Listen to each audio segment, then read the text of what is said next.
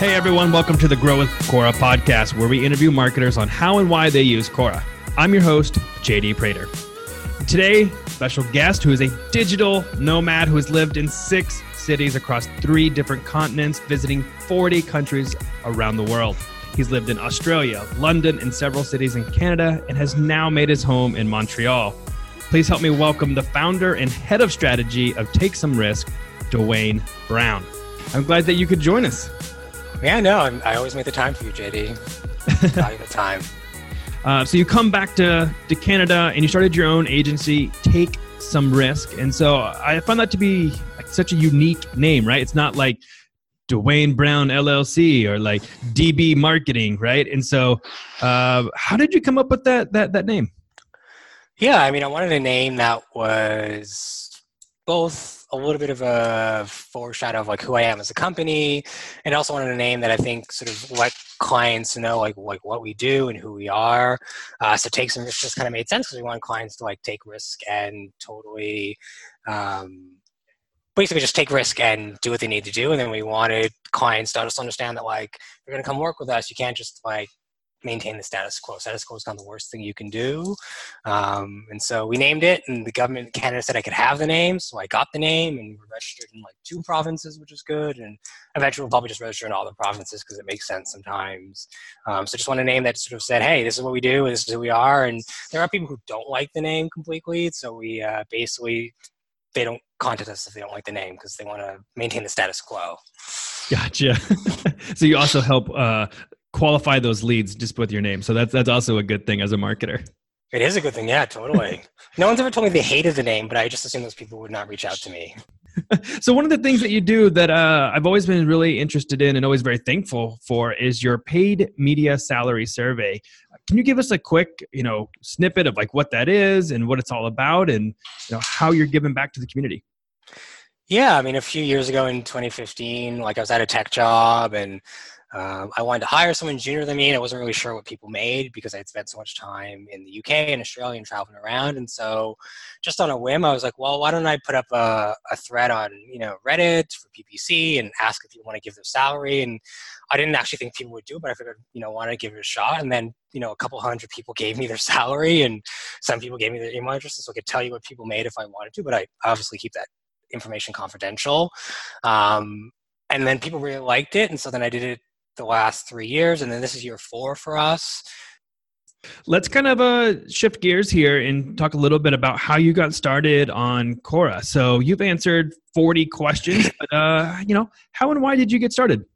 Like clients were maxing out on Google and Bing and Facebook, and I think a few years ago, both, you guys and other platforms were starting to sort of bubble up as where people were going to spend their time, and kind of like, Reddit. I joined Reddit in 2015, 2016. It just seemed like, why don't I give it a try and see what it's like and kind of understand how it works. I'm very much a learn by doing kind of guy. So like, you can explain stuff to me and I'll get it, but like I learned more by just like surfing around the internet and trying things out. So I joined just to kind of test it and make sure I could explain it eloquently to clients when they ask questions about it. And we found it's been good for like a lot of our B2B SaaS technology clients, because usually, at least from a tech perspective, there's a lot of people asking like, what platform should I use? Or how do I do this on Facebook? Or how do I, install this on Shopify? Or do I go with Shopify or what are their competitors? And so it's been great to like target people who, have questions or they're interested in certain things because they've served, these threads. And so we can show them ad based on their interests and stuff like that. And it's been fun to like test out and figure out like which of our ads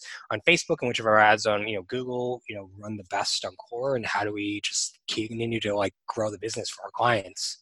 So a lot of your question and answering on Quora has really been from clients, but do you have any, do you do it just for like for fun, or, you know what I mean? Like, so we have a couple of people on the show that have just been like, I just love answering questions. I just love helping people. Do you have any intrinsic motivation like that? Or is it really mostly just for, I need to learn how to use this platform in order to be a better advertiser?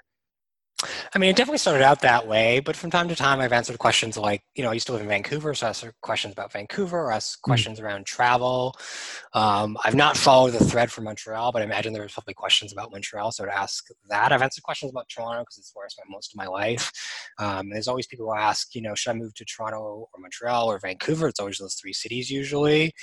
So I definitely answer questions personally, but I find as I join more websites, I've got to be careful about what I answer and what I talk about, from the sense of there's just information overload where you've got your profile on too many sites. So I definitely do it, but I'm picky on answering questions I can answer really well and I know really well, versus just trying to answer everything, because there's just so much questions on there to ask and being with. Oh man, that's that's like my my problem as well. I've got this is like, I don't know if you realize that within Quora, and for those listening as well, there's like an answer later what you can do. So if you right click on an answer, you can say answer later, and so it just makes this library of questions to answer. It's great for advertisers. These might be ones that you would want for your client, but it also just becomes a daily reminder of how many questions I need to go answer. I think right now I'm up to over 60, but they're all questions that I know really well. I just got to sit down and do it. So this is a really good one as well. Do you have a writing tactic, how you approach writing, or do you set down time to go and answer questions, or is it more on the fly for you?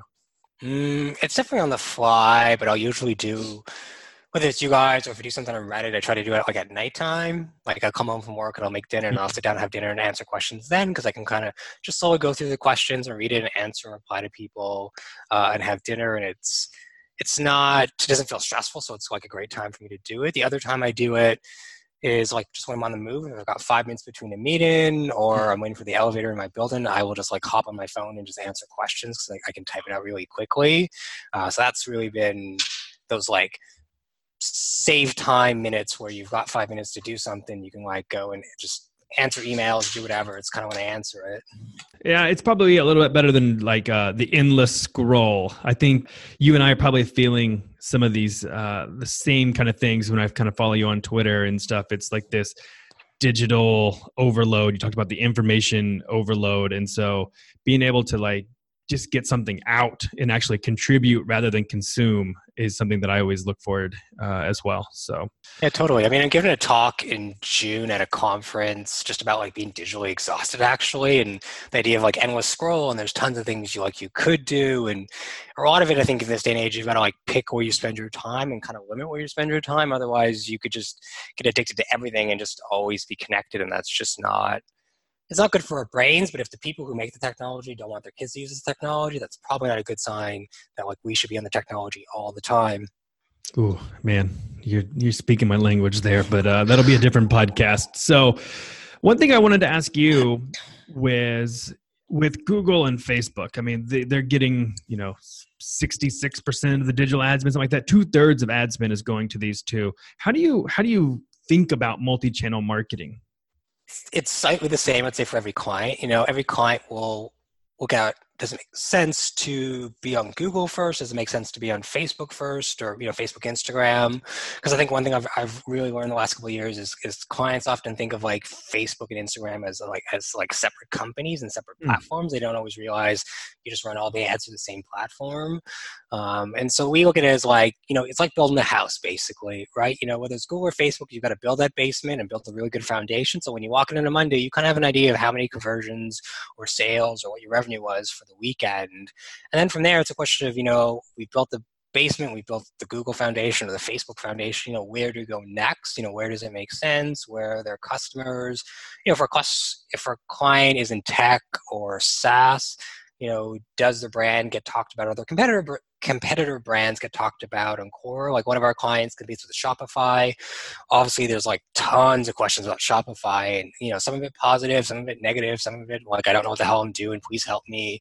And so just being able to target those people, with this new client we signed up the other day, has just been really helpful to see that we can target Shopify on lots of ad platforms, but maybe Quora is going to give us potentially a better return on our investment, just because our competitors that are out there. We find a lot of agencies will easily do Facebook and Google, but lots won't even do Bing as a perfect example, when Bing is like super easy.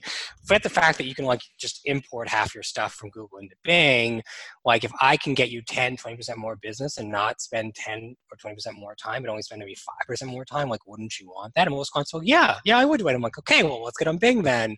But we just see other agencies not do it because it's like extra work, and they've built a client at like, let's just make it an example. Let's say they build a client at $1,000 a month and they did that to win the business because they want to compete on price, but now they can't really fully service the client as much as they want. And for us, that's like being on as many platforms as we can sustain and as we can be profitable with the client and hit, usually it's a ROAS of 3 or 4. Sometimes it's a bit higher for our high-end clients. So we think about building the foundation, then we think about where else can we go to build 4s 1, 2, and 3, and how do we maintain that, and then how do we figure out, from a remarketing perspective, can we remarket to people who've come from Quora on, Facebook or on Google or vice versa? Can we remarket those people who've been to our website from other channels and get them to like see our ad on Quora and convert? And then from there, it's just a question of like, how do you like maintain things and like defend your position? Kind of like the game of Risk. You've owned a couple countries in the game of Risk, but how do you defend that and like expand out? Because I think that's where clients struggle, and that's I think where all agencies, including ourselves, will probably struggle at some time is being just on all those platforms and defending your territory. Yeah, that's a really good answer, man. With clients that are coming to you, do you have to do a lot of like Google and Facebook building? Like are people, or sorry, not people, like are brands really not on there yet? Or is it mostly just like auditing and kind of rebuilding to how you would want to do it? It's a bit of both. I mean, we have clients who are startups, like they're literally a year old, a couple months. So those clients, we totally have to build from scratch. Or in the case of a couple clients, like we got on the call, we chatted with them, and they're like, well, Dwayne, the other agency set up our account and stuff like that. And I got to go, well, that's a problem because then they own the account. And if you try to like give us access, they'll always have access to the data. Is that okay with you? Obviously, I know the answer. The client's going to say, no, that's not okay. And so we've got to like start from scratch. And for the clients that's happened, that's been okay only because what the other agency has done was just like, to be blunt, was crap. Like the pixel data wasn't any good. Like we had one client was like high in fashion. Like we lowered their CPA by 60% because we just tested better ad copy. Their agency only drove sales by having a sale, like 10% off. And I'm like, well, you could have a sale every month, but then you're just going to cheapen your brand. And then other clients already have it built. And so it's audited, figuring out like what's working, what's not, making sure, whether it's, Google or Bing or Facebook, making sure the pixel or the conversion tag is set up correctly and that there isn't anything broken. Because we often tell clients, like, you don't know what you don't know. And sometimes things are broken, but no one's fixed it. So we always want to make sure things are set up from an analytics tracking perspective. And then from there, it's, what's working, build on that success. What's not working, cut the fat and test out other things. Sometimes we will rebuild an account. Like we have a tech client in Australia, and my predecessors, there are 3 of them in 1 year they hired. They all couldn't do the job. I came in, I've done the job the last year. And so that was just a full account rebuild because what they had just wasn't functional, didn't make sense, it wasn't logical. Now that we've got like Google and Bing and Facebook working for them, it's like, getting them on Quora example, because they're the client we signed up a couple of weeks ago. But, where else can I spend time? Do I do like Criteo? Can I do some DSP somewhere? And so once you've rebuilt account, it's just figuring out like what else can you do in general. So the long answer is like a bit of everything, because some clients are really new and some clients are established, but maybe how they have things set up isn't how we would set things up for like the best performance possible. Right. Well, I think it bleeds in perfectly. So there was a question on Quora and it said, describe an ad campaign that worked well for you. And your answer for it was competitor campaigns. And you're seeing really great results, ROI of just like crushing it. And I think you had a really good point too within Quora is like you can target your competitors so that, if you're a competitor of Shopify, you can actually target Shopify. So how Quora, for those listening too, is like, it's like a topic, right? And so all those questions roll up into a topic. So all the questions about Shopify now become a topic. Now you can target that as an example. Sorry, Shopify, if you're listening. But I think that's a really good answer as well. So whenever you're thinking about those competitor campaigns, do you just try to, blanket them just across, all search and all like interest topic, across all networks? Or do you really kind of start with the like core structure as you talked about with, the base, building that foundation? We definitely, it's probably one of the earlier campaigns we'll launch as a competitor campaign. So for on like Google and Bing, we'll do obviously brand, we'll do remarketing, we'll definitely launch a competitor campaign, or some people call it a conquesting campaign really early because we know usually it will convert a lot better than a non-brand super generic search. And then if the client has budget, we'll do non-brand super generic stuff, or we might just import stuff into Bing. We're doing a competitor campaign for the client that competes with Shopify and Quora, and it's doing really well. Like I'm happy with it, the client's happy with it, and now it's just figuring out how do we scale it and scale it beyond. We're targeting keywords for Shopify, we're targeting topics, we're targeting interests, we're targeting both the product and the company, and so we've kind of blanketed Shopify. Which is kind of ironic because actually like twice I had Shopify reach out to hire me years ago. And then their CMO at the time basically said it wasn't the right fit. And I basically sent him a really long email and told him off. Like, I've got all the experience you want. I've worked around the world. Like, I've had 2 of your recruiters reach out. How am I not the right fit? And of course, he never replied. So it's now ironic that I work on a competitor to Shopify. And my goal is just to like crush them one by one. I love that they're Canadian. I love that they're successful. But you're now the competition. So I've got to do what's in the best interest of my client, which is basically blanket your brand everywhere because I can. Do one more question because I see this one a lot too. So another question that you answered was about what is the difference between remarketing and retargeting? So we use these words almost interchangeably. Do you think of them differently? No, I think it's the same thing. Like remarketing, retargeting is basically someone's come to your website if they didn't convert, or maybe they did convert and you're going to try and upsell them on something. I think the challenge is like, I think Google calls it retargeting maybe. And so like they had their own name for it, whereas everyone else called it remarketing. And that's what like confused people. And I think that's my challenge in tech in general. Like, Pinterest, for example, they call their lookalike audiences act-alike audiences, and I had to tell my AM like that's just an awkward name. Act-alike, it doesn't roll off the tongue. Can't you just say it, call it lookalike or similar audience? I know that's stealing from like Google and Facebook, but this name is just weird. It's just basically you saying you try to come up with something different, and this is what you came up with. When like you're just going to confuse people in the market. So remarketing and retargeting is totally the same thing. How you might do it on each platform might obviously be a bit different depending on who you have in the platform, but they are totally the same thing. Oh man. So even internally, like Quora, we're an ads platform, or we have an ads platform, I should say. And we have the same thing whenever we're talking with our product team. It's like, what should we call these? Like, call them lookalikes. Everyone knows them as lookalikes. It's not similar audiences. They're not act alike. Let's just call them lookalikes. Because I think the less that you have this confusion. So I feel you, man. Even as an advertiser working for an internal, marketing team, it's at least we can, have someone advocating these kind of things. Thank you, JD. Everyone thanks you in our industry. It's the little things, Dwayne. It's just the little things that I do. It's a little thing, but it's also like a big thing, right? Because you think about like, I tell this to clients on landing pages, like when you've got logos that are black or grayscale, it takes 2 or 3 seconds longer for someone to recognize what that logo is. And that's the same thing when you name something different just to be different. Like it takes someone longer to register what that is. And it's a little thing, but like, when you expand that to tens of thousands, 100,000 customers, you're just making more work for yourself when people are going to email your CS and be like, what's this act-alike thing you've got on your website? And then you've got your CS people to answer. And I'm like, you could have just called it a lookalike audience and made people's lives easier. Because calling it something else is not going to win points from anyone. Like, honestly, like there are other places you should win your battles. And that's with like better technology, better targeting, better opportunities, not by like trying to have a funny name for something.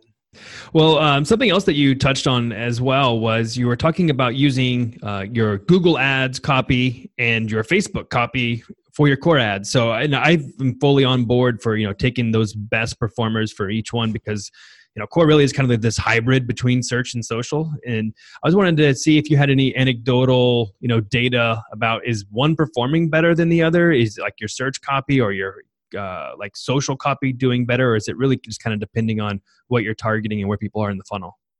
Yeah, it's more just depending on like what we're targeting. I think Facebook is better for a lot of that broader targeting, broader interest targeting you might do on Quora, where our search campaigns are more for like the competitor campaigns or things that are super brand oriented and you know what brand you're going after.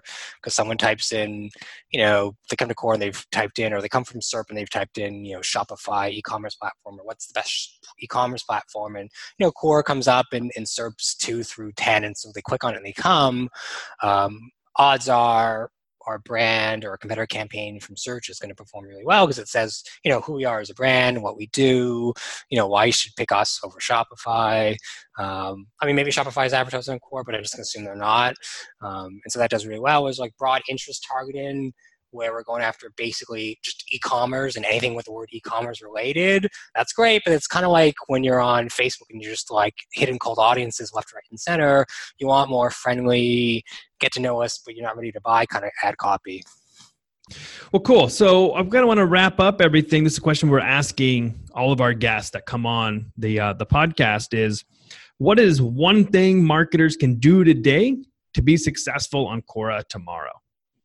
That's a really good question. I think it's always been the same answer as when I was like really young and starting in the industry, like in 2007.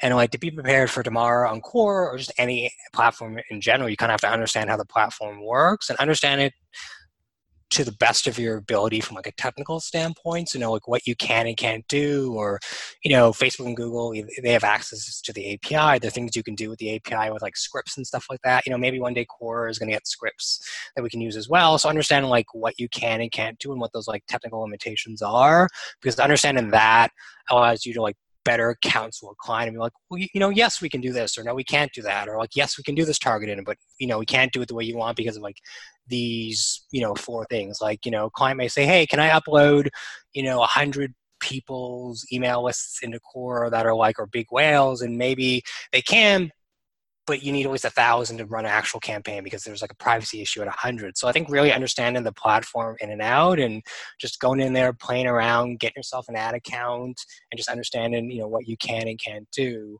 Like having that knowledge has always, made me better off than just like, oh, I'll figure it out when a client wants it. Because when a client wants it at that point, it's already a bit too late in the sense that if the client asks you on a client call or in a meeting, you can't answer the question right there. You've got to like go back to the office, research it if you have the time to research, and then get back to them a week later when you've answered in that call. Look super intelligent to the client because they're like, wow, this person knows everything, and then get them to give you money to do something about it.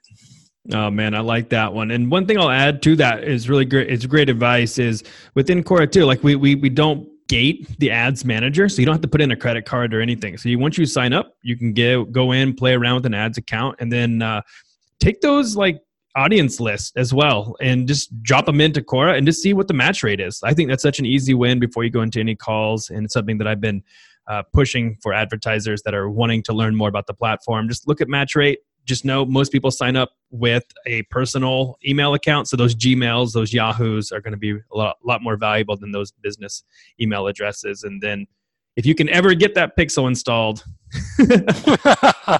check out the pixel as well and see if you can build some remarketing audiences. I know that can be a little bit of a beast of a burden for a lot of people.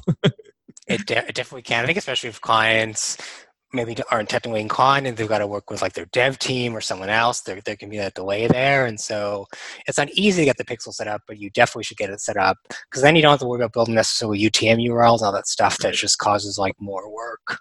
Well, Dwayne, thank you so much for coming on the podcast and sharing your knowledge with us and for other marketers just like yourself. We always appreciate all your contributions to the community, and we'll make sure to drop in a link to that paid media salary survey where all of you guys listening, go check that out.